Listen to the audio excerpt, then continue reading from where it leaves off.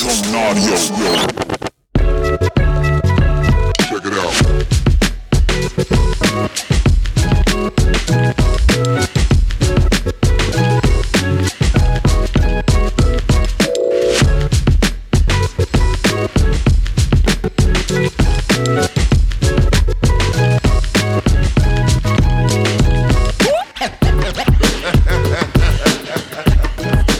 Organic Climbing is the official sponsor of Sends and Suffers podcast. And if you didn't know, now you know.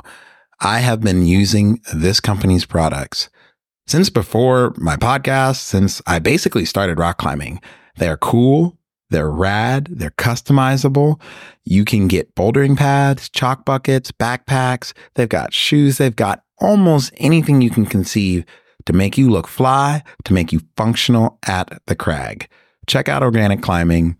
Put in Sends and Suffers at your purchase. It helps this podcast out and really support someone who has been supporting the conception of climbing communities since the beginning.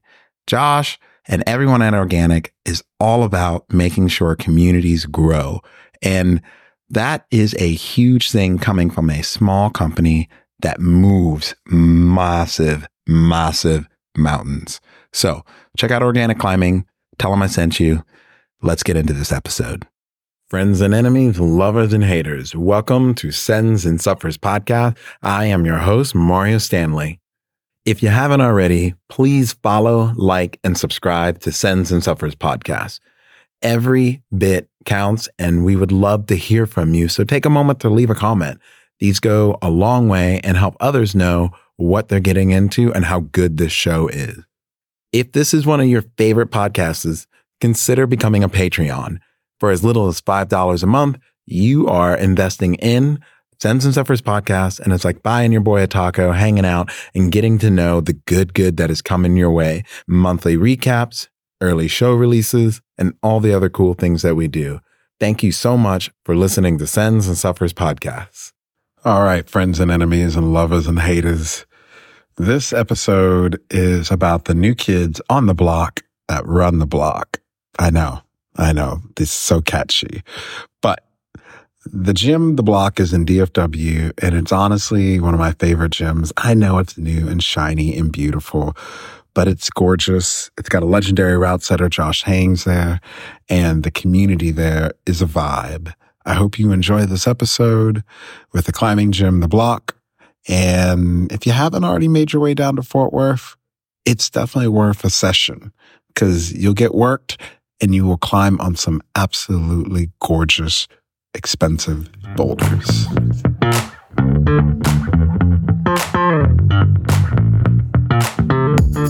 How are you guys this morning? Doing well. Good. Yeah, tired. Yeah, it's early. Well, thank you for letting me come into your absolutely stunningly gorgeous gym and meet with you guys because you guys are the new kids on the block. I'm not going to assume everyone knows who you are.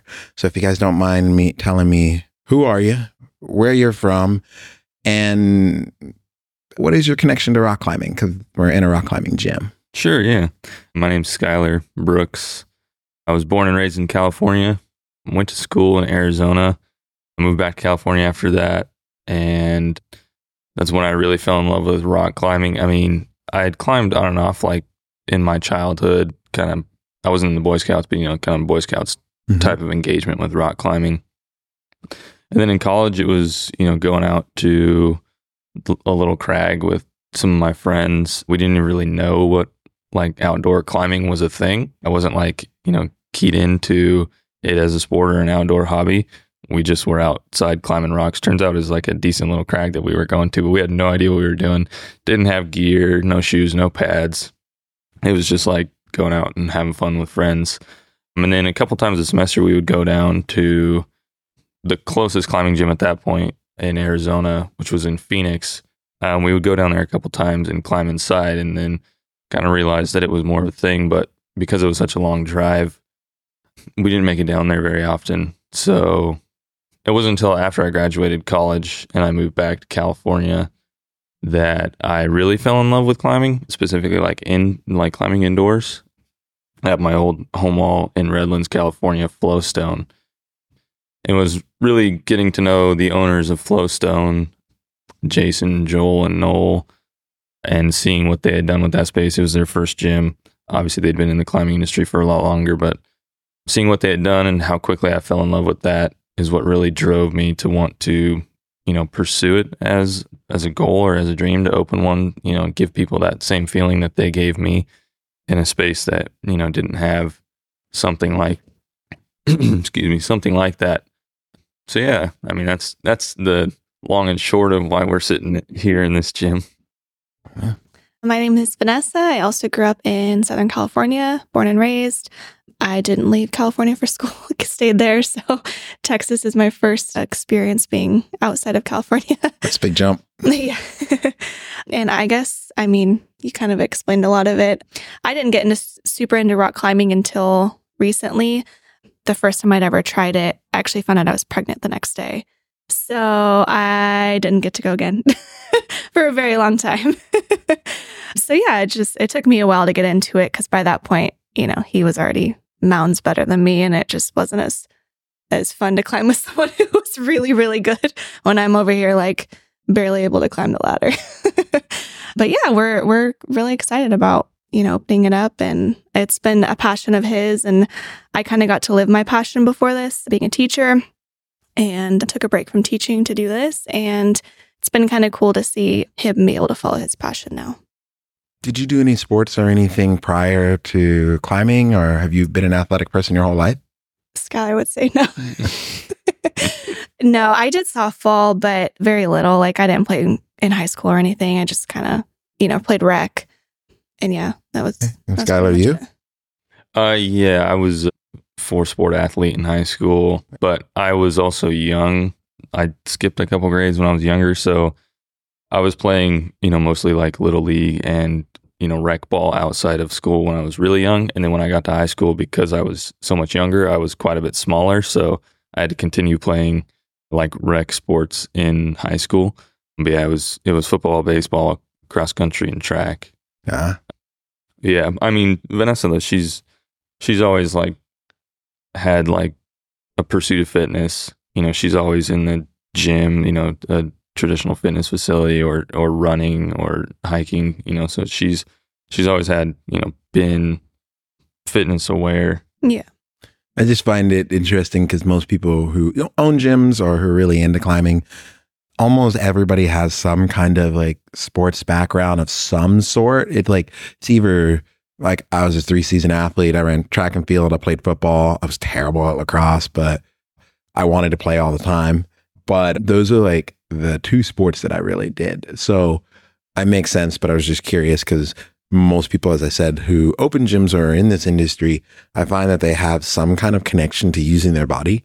And then they want to continue to share that because you've seen how that affects you as you grow and as you just get older in life. Yeah. And you guys have a wonderful baby girl.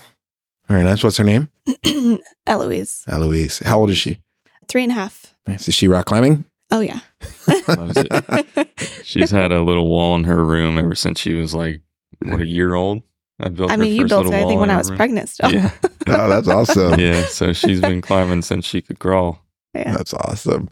And when did the gumption, the goal to open a climbing gym really you're like, I'm going to do this? Because I feel like it takes a lot of guts to do this industry, especially in this industry. I think it's like, Dallas, DFW, Fort Worth, let's say Fort Worth of all places.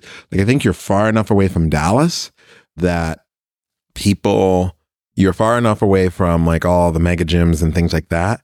But still, there's like, 6 gyms in the area already? And so why Fort Worth, Texas? Yeah. So this has been a pipe dream for about 3.5 years. It's real now. I know. So I've always kind of operated under the presumption that it probably wasn't ever going to happen. So when we were looking to move out of California, specifically just because we were living on a teaching salary and I was doing real estate, so I didn't have a steady income. So we were relying mostly on her income as a teacher, which is not, a whole lot of money, especially in California. So when we started looking around the country to figure out where we were going to go as a family, we knew we were bringing a child in to the family, and where we were living, we didn't feel like it was lended itself to, give her the childhood we wanted to be able to give her, or to be able to do the things that we wanted to do. And that was a combination of a lot of things.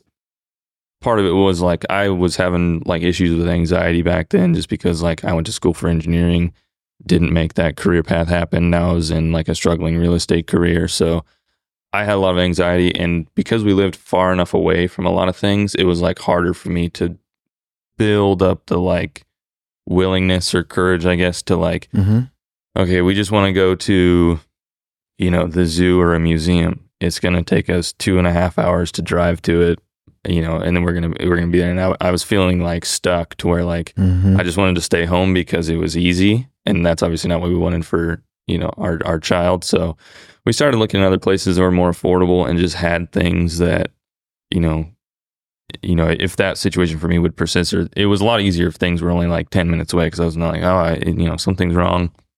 I can always get out of a situation pretty quickly and calm myself down. So we just kind of were looking around, and, the DFW area was one of the areas that we had considered. We came out here on a trip, we didn't know the FW of DFW like most people.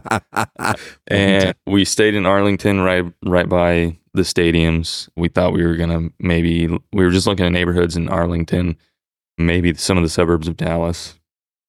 Yeah, we were here for like a week. We spent the first like 3 days touring Arlington, the next like day and a half like looking at Dallas and then suburbs. And we just so happened to hear of these stockyards that people were talking about. So we're like, well, we have an extra half a day. We finished up a little bit early one day, so we're like, let's go over and check it out. And yeah, I mean, lucky for us, we came over here to Fort Worth that day and almost immediately fell in love with the city. It's the 12th biggest city in the country, but nobody really knows about it. And yeah, it really lends itself to, what people always say here. It's like big city amenities, but it's a small town feel. It feels like a place that everyone that's here pretty much lives here, so they treat it like home. And that's what we fell in love with. And then, I mean, there's 2.2 million people in Tarrant County, which is a county that Fort Worth is in, and there's only one climbing gym, and it's about the same size as us. So the two things just kind of lined up, but it was always like end up in a city where it would make sense, or it could make sense to do a climbing gym, but the main goal was to end up in a city that we knew we could like start, raise our family in a place that was, somewhere that we wanted to be. Yeah. I think Funky Town is probably one of the best hidden secrets of the DFW area. I mean, I personally live in Dallas. I lived in Fort Worth for about 1.5 years, and I liked it over here far more, because you're all correct. It is this like, it's a big city, but it feels like a small town.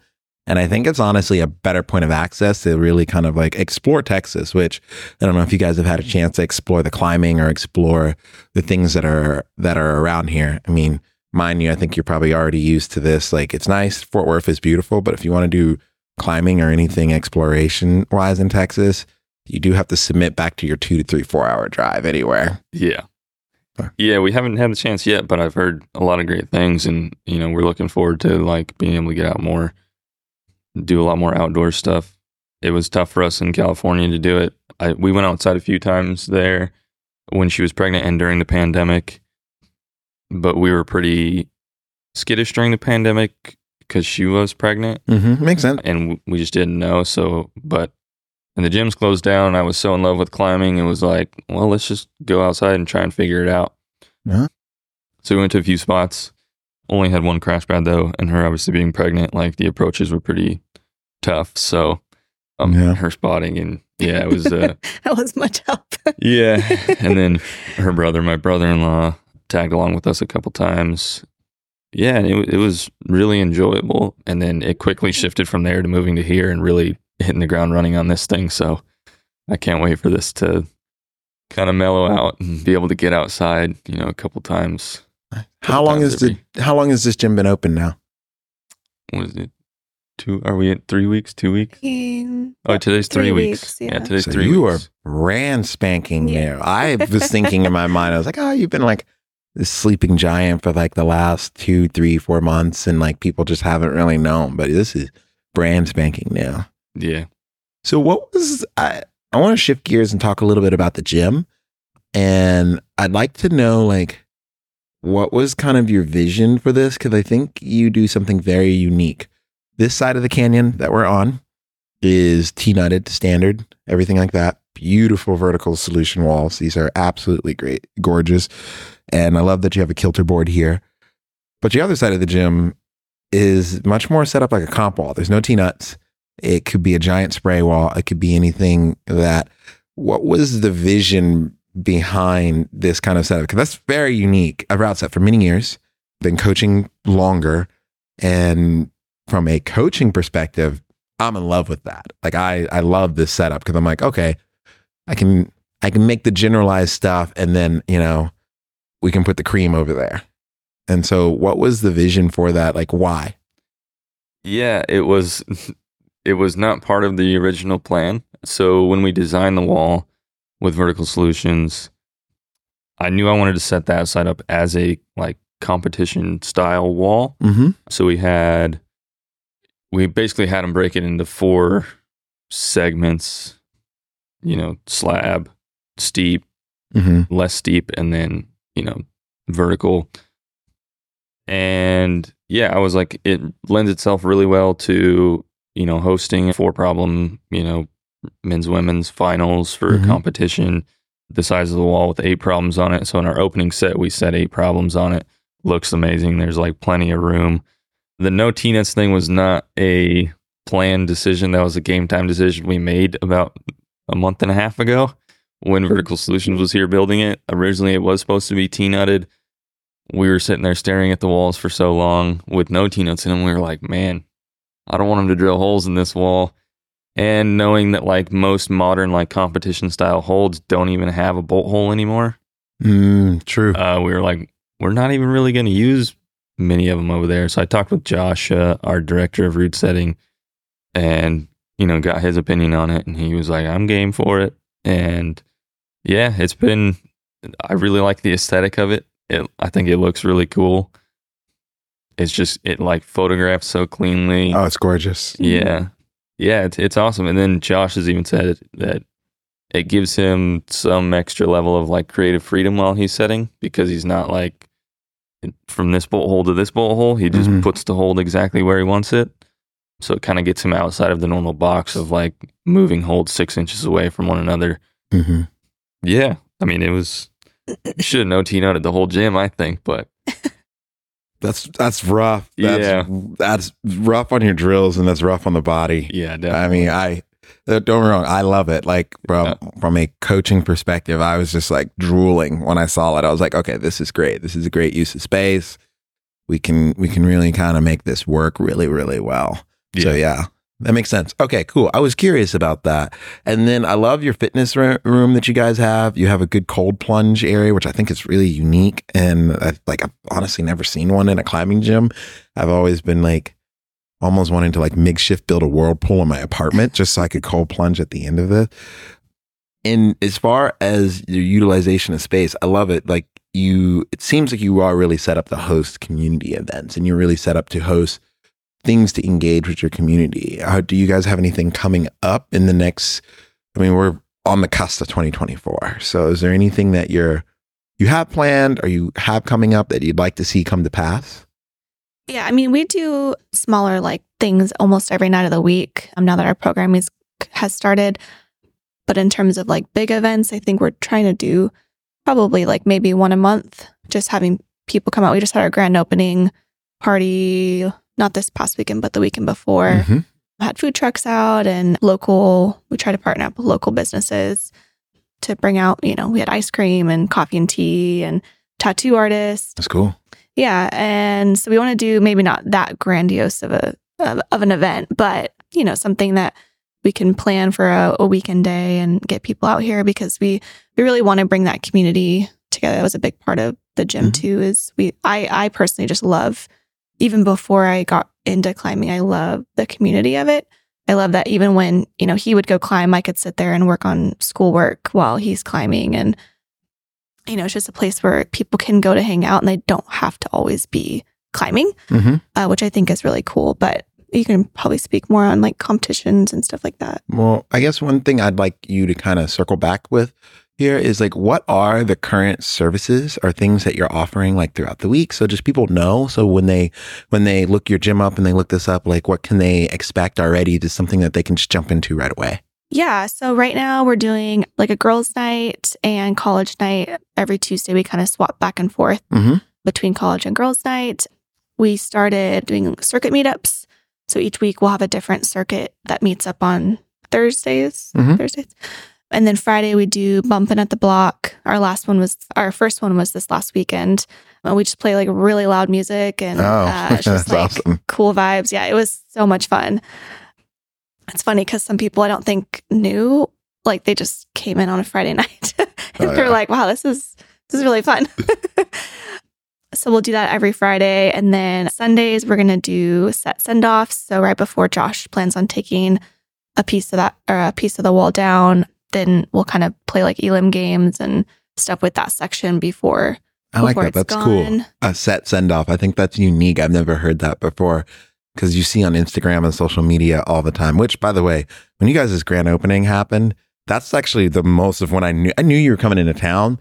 But it was like I don't know if you follow like the hashtags like DFW climbing or climbing communities, Fort Worth climbing, Dallas that, but you guys were all over everywhere. Yeah. And I was just like, wow, this is exploding very, very fast. So whatever you did that weekend, it was just a huge dump. Like if you were in DFW and you were on social media and you were looking up anything climbing, you were all over the place. So yeah. It was really good. But I love this idea of set send off because you hear people, like the one thing people make the most memes about is they walk into the gym and the route that they want is gone. Yeah. And their soul is crushed.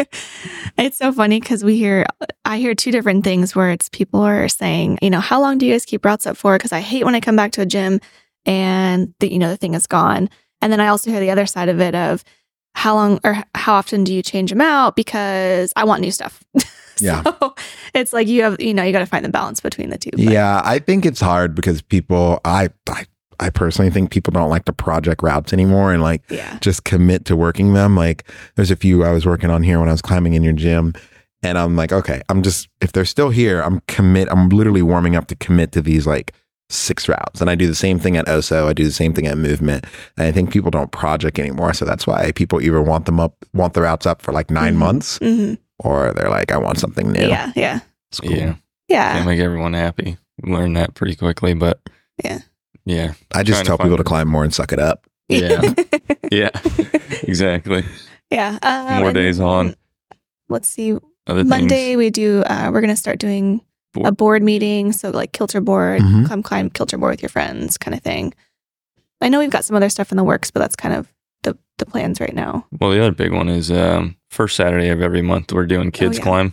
Nice. So we're going to try and we'll set things that are a lot more kid friendly. It's ages 12 and under. We're doing $10 day passes. We're opening an hour early to not interrupt like our normal member hours. People that don't, want to that makes sense. Climb around kids.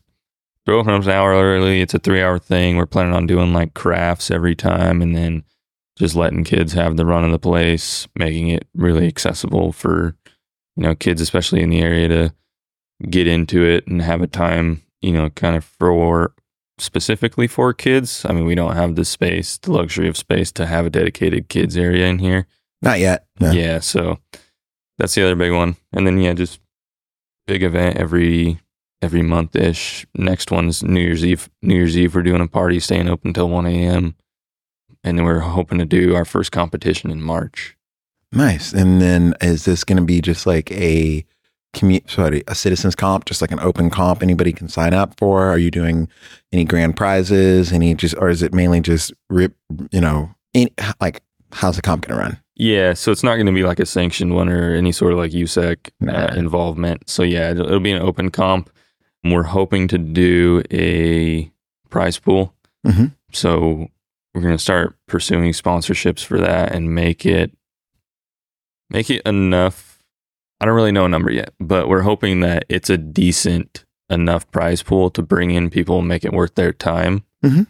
Give people a chance, to earn some money. I've spoken with some of the local competitive climbers that have aged out of like the team or the kids teams, and now they're like kind of left to bridge this gap between, can I pursue this thing, on my own and pay for it? And it can be quite expensive. I mean, if you're flying around the country to go try and compete and don't have sponsors or anything like that. So trying to make it to where if, people think they have a good shot at winning it, it'll be worth their time to come up here. That's cool. I think as a coach, that's something I struggle with a lot, because a lot of these athletes that age out, they don't go off to college somewhere where there's a ton of climbing. But if they stay home locally, it's there is this limbo, and it's like, do I just climb for myself? Do I get into a career? A lot of them kind of fall off the wagon a little bit, for lack of a better term. Or those ones that were like, they're amazing athletes, but like, let's just be honest about it. Like, we are literally splitting a fraction of hairs once you start getting into the World Cup circuit. And it's like, you're great. You are millions times better, but within the half of the 1%, it's just like, it's not quite there, or you need time to get there. And I think creating an opportunity for them to train, creating for an opportunity for them to showcase themselves. And I also think your facility, I think is uniquely set up for them to be able to climb here. And, with Josh Hangs, legendary climber, legendary route setter, Texas legend, I think having the ability to come here and train and work on routes that he's setting and be able to really kind of showcase their work on a great and beautiful facility. Kind of segueing into that, how did you meet Josh? How did you get him roped into this? I just posted on CBGA's website for the opening, and he was one of the applicants. That was it. But it was very immediate during the interview that I knew that he was going to be the best fit for us. We had a lot of qualified applicants for the position, but yeah, there was just something all immediately clicked with Josh, both for us and for him coming back here where he grew up and gets to come back now and be closer to his family. Yeah. And then also the fact that, he's an amazing setter and has a great deal of additional experience in the industry outside of setting. It's a wealth of, So he's a wealth of knowledge. Like, the man has been around for a very long time and has a lot of routes in this area that people are still chasing after to try to notch off of their bucket list. Yeah. It's funny because Josh Haynes wasn't like a name to us before, and he just happened to interview, and I remember you saying like, I found the guy, and we were going to bed the other night, and I was like, man, do you ever just think about like, we're so lucky we have Josh. Like, he has so much knowledge just besides like him being a great setter. He has so much knowledge and knows so many people and just has so much that he's able to bring to the gym that I'm like, we could have picked anybody, and it just like, I don't know, it just worked out really perfectly. I think you guys definitely did luck out. The namesakes alone goes a lot of weight. And I think the biggest thing that, someone who personally who's chased after his roots and really kind of like taken a similar path to him, but different, I think the biggest thing that you're getting is that wealth of knowledge, that wealth of insider knowledge. And Josh is just so low key. Like, his low key is his high key. And as I like to say, and I think you're really blessed because the amount of information he's going to help you be able to grow and kind of give you a lot of cheat codes along the way. So, yeah. And he already has. It's already paid dividends. He has so many connections that I don't have to be able to make things happen for us, pretty quickly. Yeah, it's been awesome. So are you guys, we're barely 3 weeks in, a month in. And what is the next mile marker for you that you're hoping to hit to see, do you want to grow? Do you want to open more locations? Is this really kind of the one and done for you? Or like, have you thought about that? Or is that too far out yet? I don't know. Yeah, we have a phase 2 planned already. We don't know exactly. We're hoping to break ground on it probably summer of next year, but that's just an expansion to the current facility. In our back lot, we have an empty little grass area that we're able to expand off the back of the building. We've already discussed it with the landlord, and he's totally on board with it. So it'll probably be like a 2,000 square foot expansion to the existing facility, which is almost 10,000 square feet. That's huge. Yeah. So it's going to be up to the community, like what we put in there. We know for sure the Kilter board is going to go live in there, and then we'll have Vertical Solutions come back and extend our third wall down to the end just to get a little bit more bouldering area in here. But yeah, the space is just going to be molded by the community. So if people are wanting dedicated yoga studio, since we don't have yoga right now, that's what it'll be. If they would just want more systems boards, we could get Tension 2.0, we could get Moon board in here, even like an adjustable spray wall type of thing. I know Lemur is doing those, or Kilter and Lemur are doing those frames. Grasshopper is as well, if you've heard of them too. Grasshopper has, I believe they have an adjustable board that also adjusts with you as you climb. And so it can change angles. Yeah. I mean, Grasshopper, Boone Speed. Boone Speed's boards. And if you're familiar, are you familiar with that name? No, I haven't heard that one. Grasshopper, yeah, but Boone Speed, look it up, just like Josh, but Boone is a legend. Like all the original Chris Sharma videos from the day, he's the one who shot them all, King Lions. Like the man is probably the most forward-thinking person in the industry that I've ever met in my life. Used to be the director of marketing for Black Diamond. I mean, he has been around forever, but every major climbing film you can think of that you like, shot in the 90s, it was him. Wow. So yeah. Like I would definitely check out their products. I mean, don't get me wrong, I'm a big fan of Kilter, big fan of Tension board, their new board out. And I think Boone's board, the Grasshopper board, is just kind of on another level. And if you want to try one out, the Grapevine location of Movement has a small one upstairs. Okay, they don't have a full-size one. And if you want to try the board that is adjustable, that moves and shifts with you, I think the only climbing gym that has one within the tri-state area is Threshold within OKC. And they have one, and I think they're the only people who have one. And it's futuristic. It's wild. I've climbed on it, and I was like, okay, I almost didn't know what to make of it, but it's definitely beautiful. And I like their boards because I definitely think it's probably one of the easiest ones to warm up on. I think that's a big thing too that I like about it.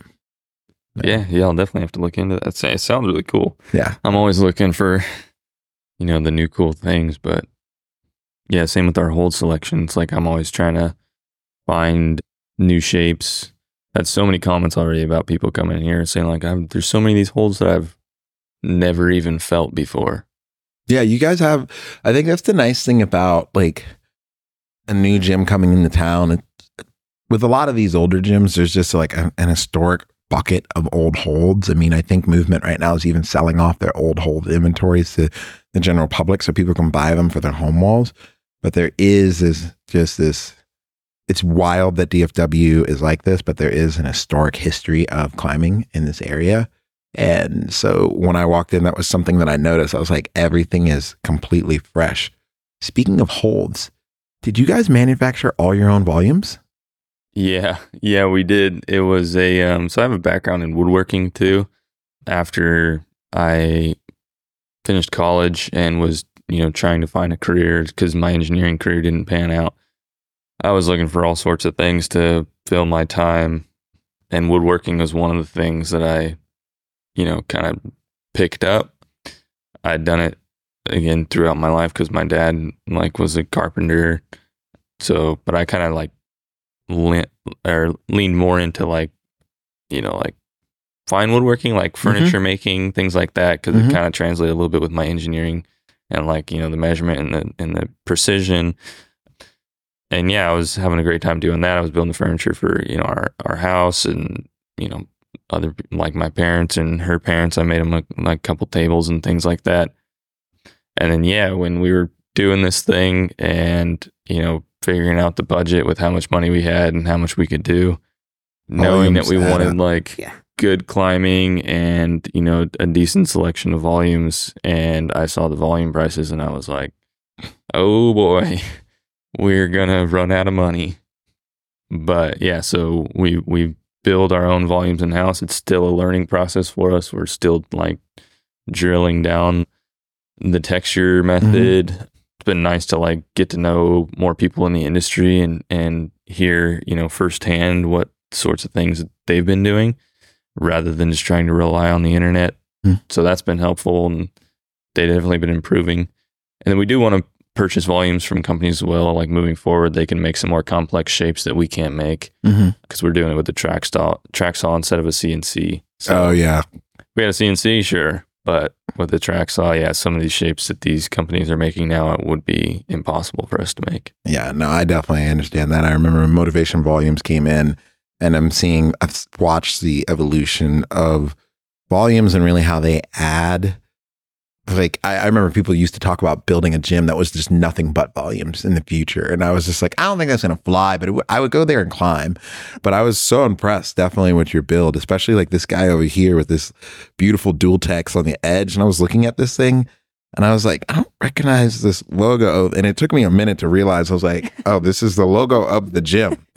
And I was like, and then I just went around and started like, classically like being a creeper and feeling up on all your volumes. And I was like, this is extremely good work. And I was very impressed. So I'm excited. I definitely think you should keep doing it. And I honestly think, as much as my personal opinion of this is, especially for people opening gyms, I honestly think the introductory shapes and things like that, all that information should just be open sourced, because I think it will cut a barrier to entry for more people to build gyms and more people to build gyms in areas where it might not be as high trafficked, or where if you want to do gyms like nonprofit gyms in low income communities or things like that. And I think if you can like open this skill up to allow other people and maybe even young people to start making them for like a gym that's coming along. But I think I do agree with you. I think the more complex shapes are going to be the way of the future. I think more of the simpler things, I'm almost hoping that brands, or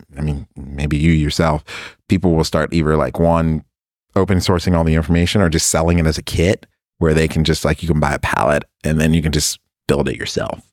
Because I think that's going to be a future. And I think that cuts a barrier to entry to establishing more climbing gyms in the future. Yeah, definitely. I found a few resources. I can't remember the website right now. I can get it to you later, but yeah, please do. There's one that Guy does. He designs them, and then they're pretty simple shapes. He does have some more complex ones, and then he just sells the plans. I think it's like if you buy, it's like you get 10 plans that are really nicely done for $50. So you get 10 different shapes for $50 or $5 a piece. And then after I did that, with that one, I was designing them in SketchUp, and then I was like figuring out the angles and making some of them. And then I was like, I can save some time if I just buy some of these shapes from this guy. And yeah, like his plans are really well done. It's after I purchased the pack of 10 or whatever, I got an email the next day that was like, oh, thanks for the purchase here. And if you leave us a review, I'll give you, 2 more for free. So obviously like a really new startup that the person's pursuing. I said Guy, but I have no idea who is running it. We'll put it in the show notes. We'll worry about that later, but that's cool. I like that. I think once again, I don't know. In my opinion, I think it's the nature of climbing. If you've climbed outside, when people talk about areas or things like that, there's a lot of gatekeeping of information. And I think that just needs to go away, because the less you gatekeep information, the more new innovation you make room for. Yeah. I think that's kind of like the key. So after you built them, were you able to are you at this point now where you just kind of like feel like you can kind of run on your own a little bit more? Yeah, the texture process. So out of all the volumes that are on our walls right now, there's probably like 6 different texture methods between them. So I've noticed that some of them are not holding up as well as I would like them to. And I'm like always been very protective about like my work or what I'm putting out there. So when I see people like complaining about glassy volumes, I'm like, it really gets to me. But the ones that have our more current texture method are the ones that are hanging up a lot better. And then we even have a more recent one where we're using a slightly different product on the top, which is just a 2-part epoxy. that I'm hoping that one's going to be the one that we've really dialed it in. And that was one of the ones where I got information from other people in the industry of like what was the standard. Before I was using polyurethane, like a single part polyurethane. Mm-hmm. So I was like, well, polyurethane is stronger than like a latex or acrylic paint. And the holds are poured out of polyurethane. So polyurethane is probably a decent top coating for the volumes. Turns out it's not quite as like shell hard as it's not robust. two-part epoxy. So those are some of the ones that are like shedding pretty quick. And then also just the actual texture was so hard to figure out, especially doing the clear one, like the raw wood or the natural wood ones. Because the black, we're using aluminum oxide, which is like a pretty dark brown. Mm-hmm. So obviously when you're putting it over like a black or onto a black volume, it doesn't really matter because it's hidden. But if you put that onto the wood one, it's not going to look like wood anymore. So yeah, we were using glass bead. Turns out that's not great either, but it's really hard to source bleached aluminum oxide. So yeah, I'm supposed to be getting some stuff from someone in the industry. So, I guess I won't mention the names in case they're sharing secrets, but make people work for it. Once again, I don't want to gatekeep information, but I do think you need to do a little work to get there. Yeah. And also if people say your volumes are glassy, just say like, oh, are you sure it's that or it's your footwork? Yeah. That's what we wanted it to be that way. Yeah. And then Josh, recommended the idea of messing around with dual text volumes too. So when they're glassy, we just tell them, no, that part's dual text. Oh, I think that's the future. So how do you guys manage, having a kid, having a brand new, now granted, this gym's 3 weeks, barely a month. You have a child, you're raising a family, making time for each other and running a gym together. Cause I'm imagining you don't have a staff of like 35 people. Is it just you two or is it currently right now? Josh. Yeah. Like how do you make time for each other? I think that's like a big thing of like going into business at all. Like I know in my past dating relationships, I've had people like, I want to help you do this. I want to help you guide. I want to help you do this. And it's kind of like, I'm always like afraid. I'm like, well, I don't know how we can make time for each other. And I think that's like a big thing because I've met couples who want to, open a gym, buy property, build a climbing ranch. They want to do something together as a team. But I think getting into it is this is a different animal. So like, I guess the first question is how do you guys manage and find time for each other?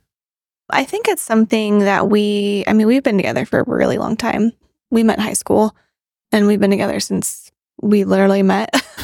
So I think it's something that we kind of prepared ourselves for, knowing that the first 6 months or so were going to be hard and we were going to have to sacrifice a lot to be able to do this because hiring a full staff just isn't, feasible right now. And it's also something that we didn't really even want to do. We wanted to be at the front desk and, meet the people who are going to be climbing in our gym, get to know faces, get to know names.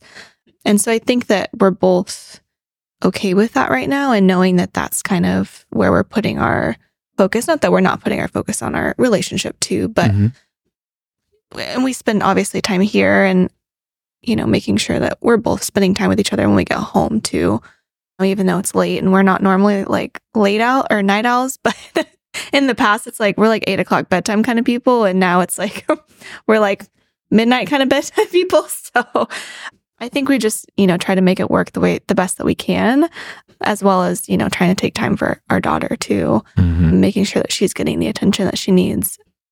But yeah, I think we just really prepared ourselves for it and knew that it was going to be a hard thing and that it was going to be a season that wouldn't be like that forever. So now, if it's like that in 2 years from now, we might say, might be a different story. Yeah. Yeah, we've been together for 15 years, so it's, not that we're tired of each other, but, we've spent a lot of time together and we're still very much in the honeymoon phase of this right now. So this has been something that we've been pursuing for the last 3.5 years and always thought it was just a pipe dream. It wasn't going to happen. So the fact that we're actually sitting in here and talking to you and, in a gym we built, it's still very like fresh and new to us. So this is like us enjoying ourselves together right now. sitting on a podcast talking to you is pretty out of the norm for us for the last 10 years, you know? So yeah, most of our together time is here at the gym. Like our shifts overlap. One of us comes in the morning, the other does the night shift, but we overlap by like 5 hours when we hang out together and climb together and chit chat. So basically you're just like footballing the baby between each other right now. Yeah. And now your one of you guys' sets of parents here do as well? Yeah, my parents live a couple blocks away from us. Oh, that's nice. And then my sisters are all here, my brothers-in-law, and then her brother lives here as well. So did the whole family just move here, or were they already established here prior to that? My sister and her husband's from San Antonio, so she moved out here about a year before us, and then we got out here, and then my parents followed behind us. My parents are also part owners of the gym, and they've been involved for the last year in getting the space ready. So once it got closer to like go time with the gym is when they like made their way out here. But yeah, and then we moved out here in like collaboration essentially with her brother, because I'm pretty close with him and she's close with him. It's her only brother. Yeah, and he was thinking of Austin, and then we ended up finding Fort Worth, and we all kind of moved out here at the same time. I think that's probably, correct me if I'm wrong, I'm not a part of this process. To me, that sounds like the sauce that makes this thing work. Family is what makes this thing work. And it makes sense why you talk about how you want to build a community and you want to see a community in there, because you have a community, you have your family here, and figuring out how to replicate that and as an extended family in the gym. And I can see it when you were talking about the services, the things that you want to provide, how like I can kind of see like your heart just leaps when you think about like building this community and building this place up. And now just hearing that you have that kind of infrastructure around you, it makes perfect sense. Like, and I think, and me personally, I talk about this a lot on my podcast. It's like the coolest thing about rock climbing is absolutely not rock climbing at all. Like the best part of the rock climbing community, it has nothing to do with rock climbing. And I think it's also, in my opinion, not underrated, but overlooked a lot. And when I say overlooked, I mean overlooked with like intent, with detail, with care and love. I think a lot of people just kind of take for advantage that rock climbers are nice, this is this, blah, blah, blah. But I think especially you two and myself and anyone in a position where like we are facilitating the sport for us, we kind of tend to look at it a much different lens and maybe hold it in a much more gentle and careful, loving and caring kind of a way. And so, but it oozes out of you, because like the moment you guys started talking about your family, I could like literally feel the connection of the gym, and I'm like, okay, this makes sense now. It all kind of like the dust is settling with that. So how can the DFW community, what can we do for you? Because I think that is the question, and that's the question I'm going to pose for the rest of the community who are listening to this, because, and I want to preface this with saying you have put your money, finances, emotional health, mental health on the line of like building a facility. That's a big deal. And I thank you for that, because Fort Worth needs this, and Fort Worth needs another gym, and it needs to keep growing. And so what are things that people like, I mean, outside, is there anything, I mean, I know you need members, I know you need people to show up into the gym. Is there anything that we can do to help you guys grow? And is there an ask at all? I know it's kind of an odd question.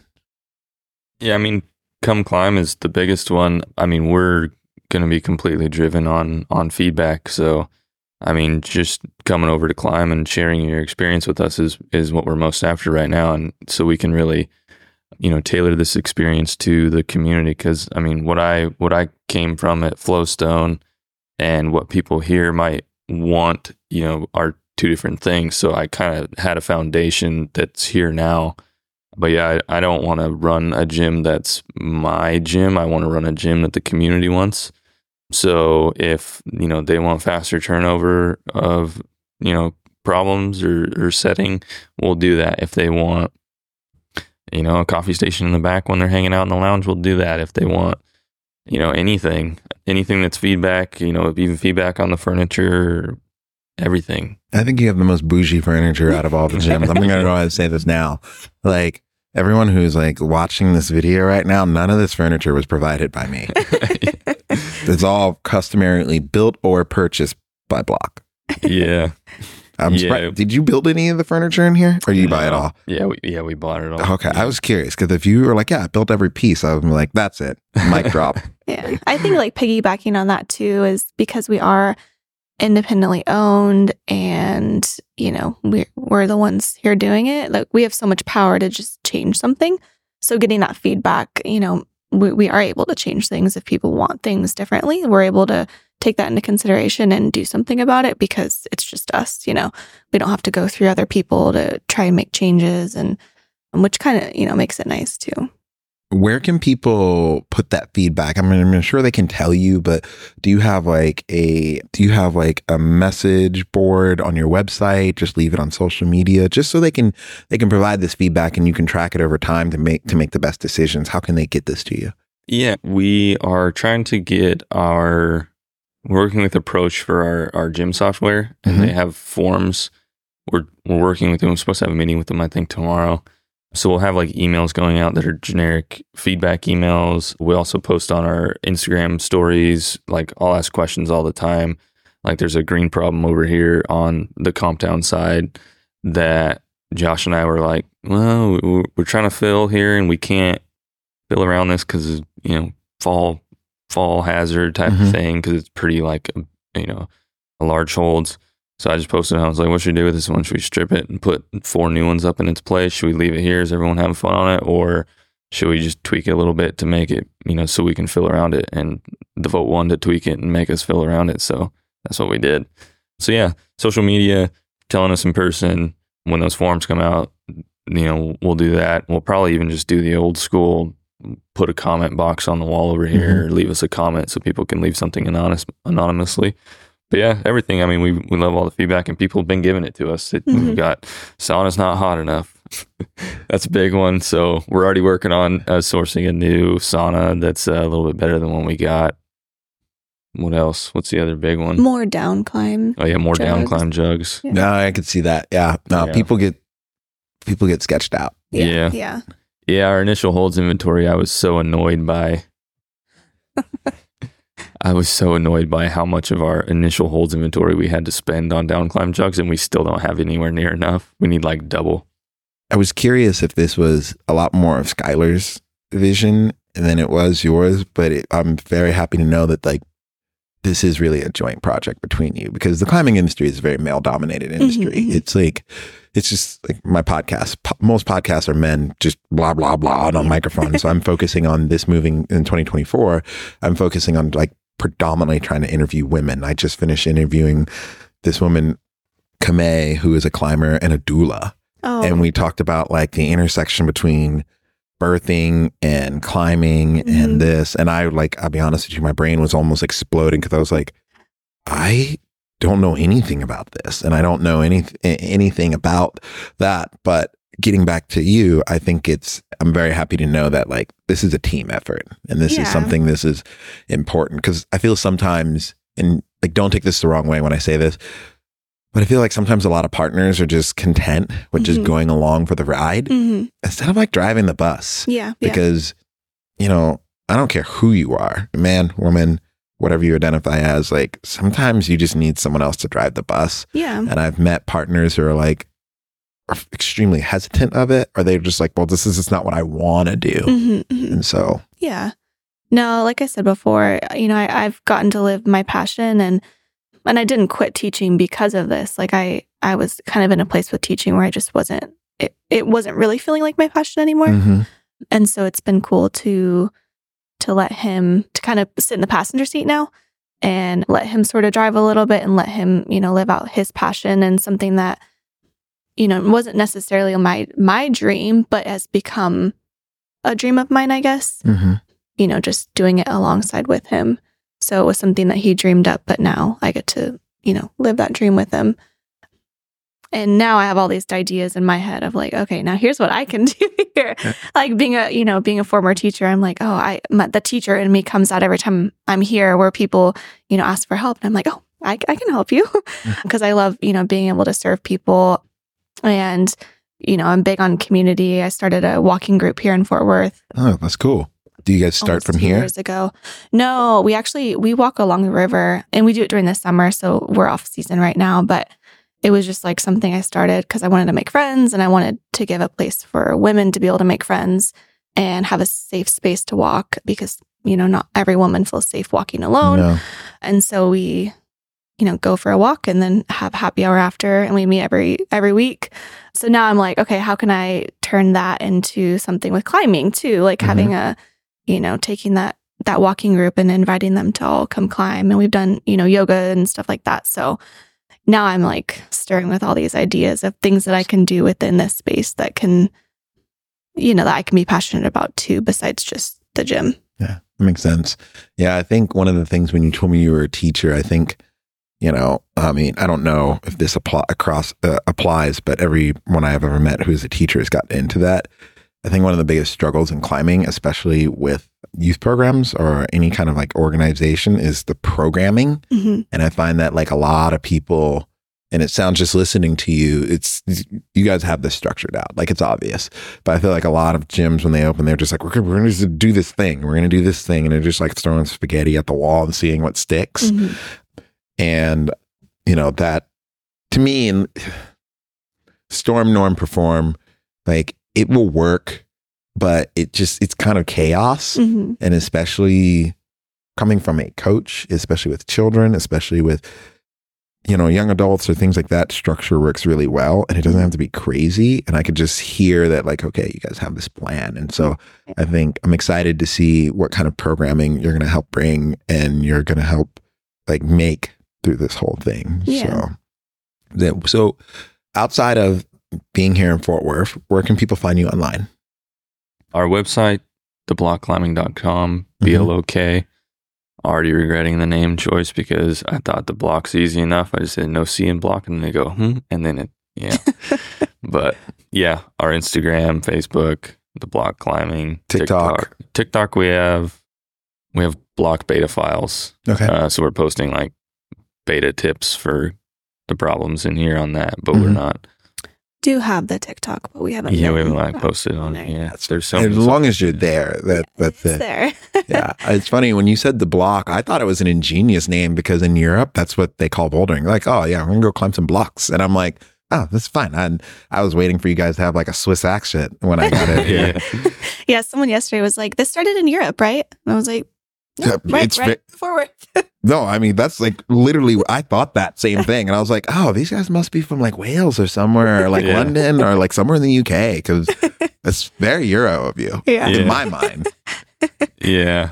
We actually had this couple come in that was doing this low cost travel around the world, and they're from Austria, and they were stopping at like every climbing gym they could. So like they were in Japan and in South Korea and Thailand, and then they came to the States and they went to like California and just doing the whole thing. And they happened to choose us. And we weren't even open to the public yet. We were still like members only. It was like 3 days after we opened, they showed up. And I think they showed up because they were like looking at gyms in the area or whatever. And being Austrian, they used the umlaut over the O all the time. So they thought, maybe they would find, some people that, fellow Austrian. some fellow Europeans that they might be able to like chat with for a while. And they were the amazing couple. Yeah, they were really cool. Yeah. So the ew, are you from Austria? Apparently it's an ew. I did not the know O that. with the umlaut over it. So, Yeah, so the Blök. The Blök. You should just say it that way from now on. I stole it from Motley Crue and Motorhead. So I just put a metal umlaut over the O.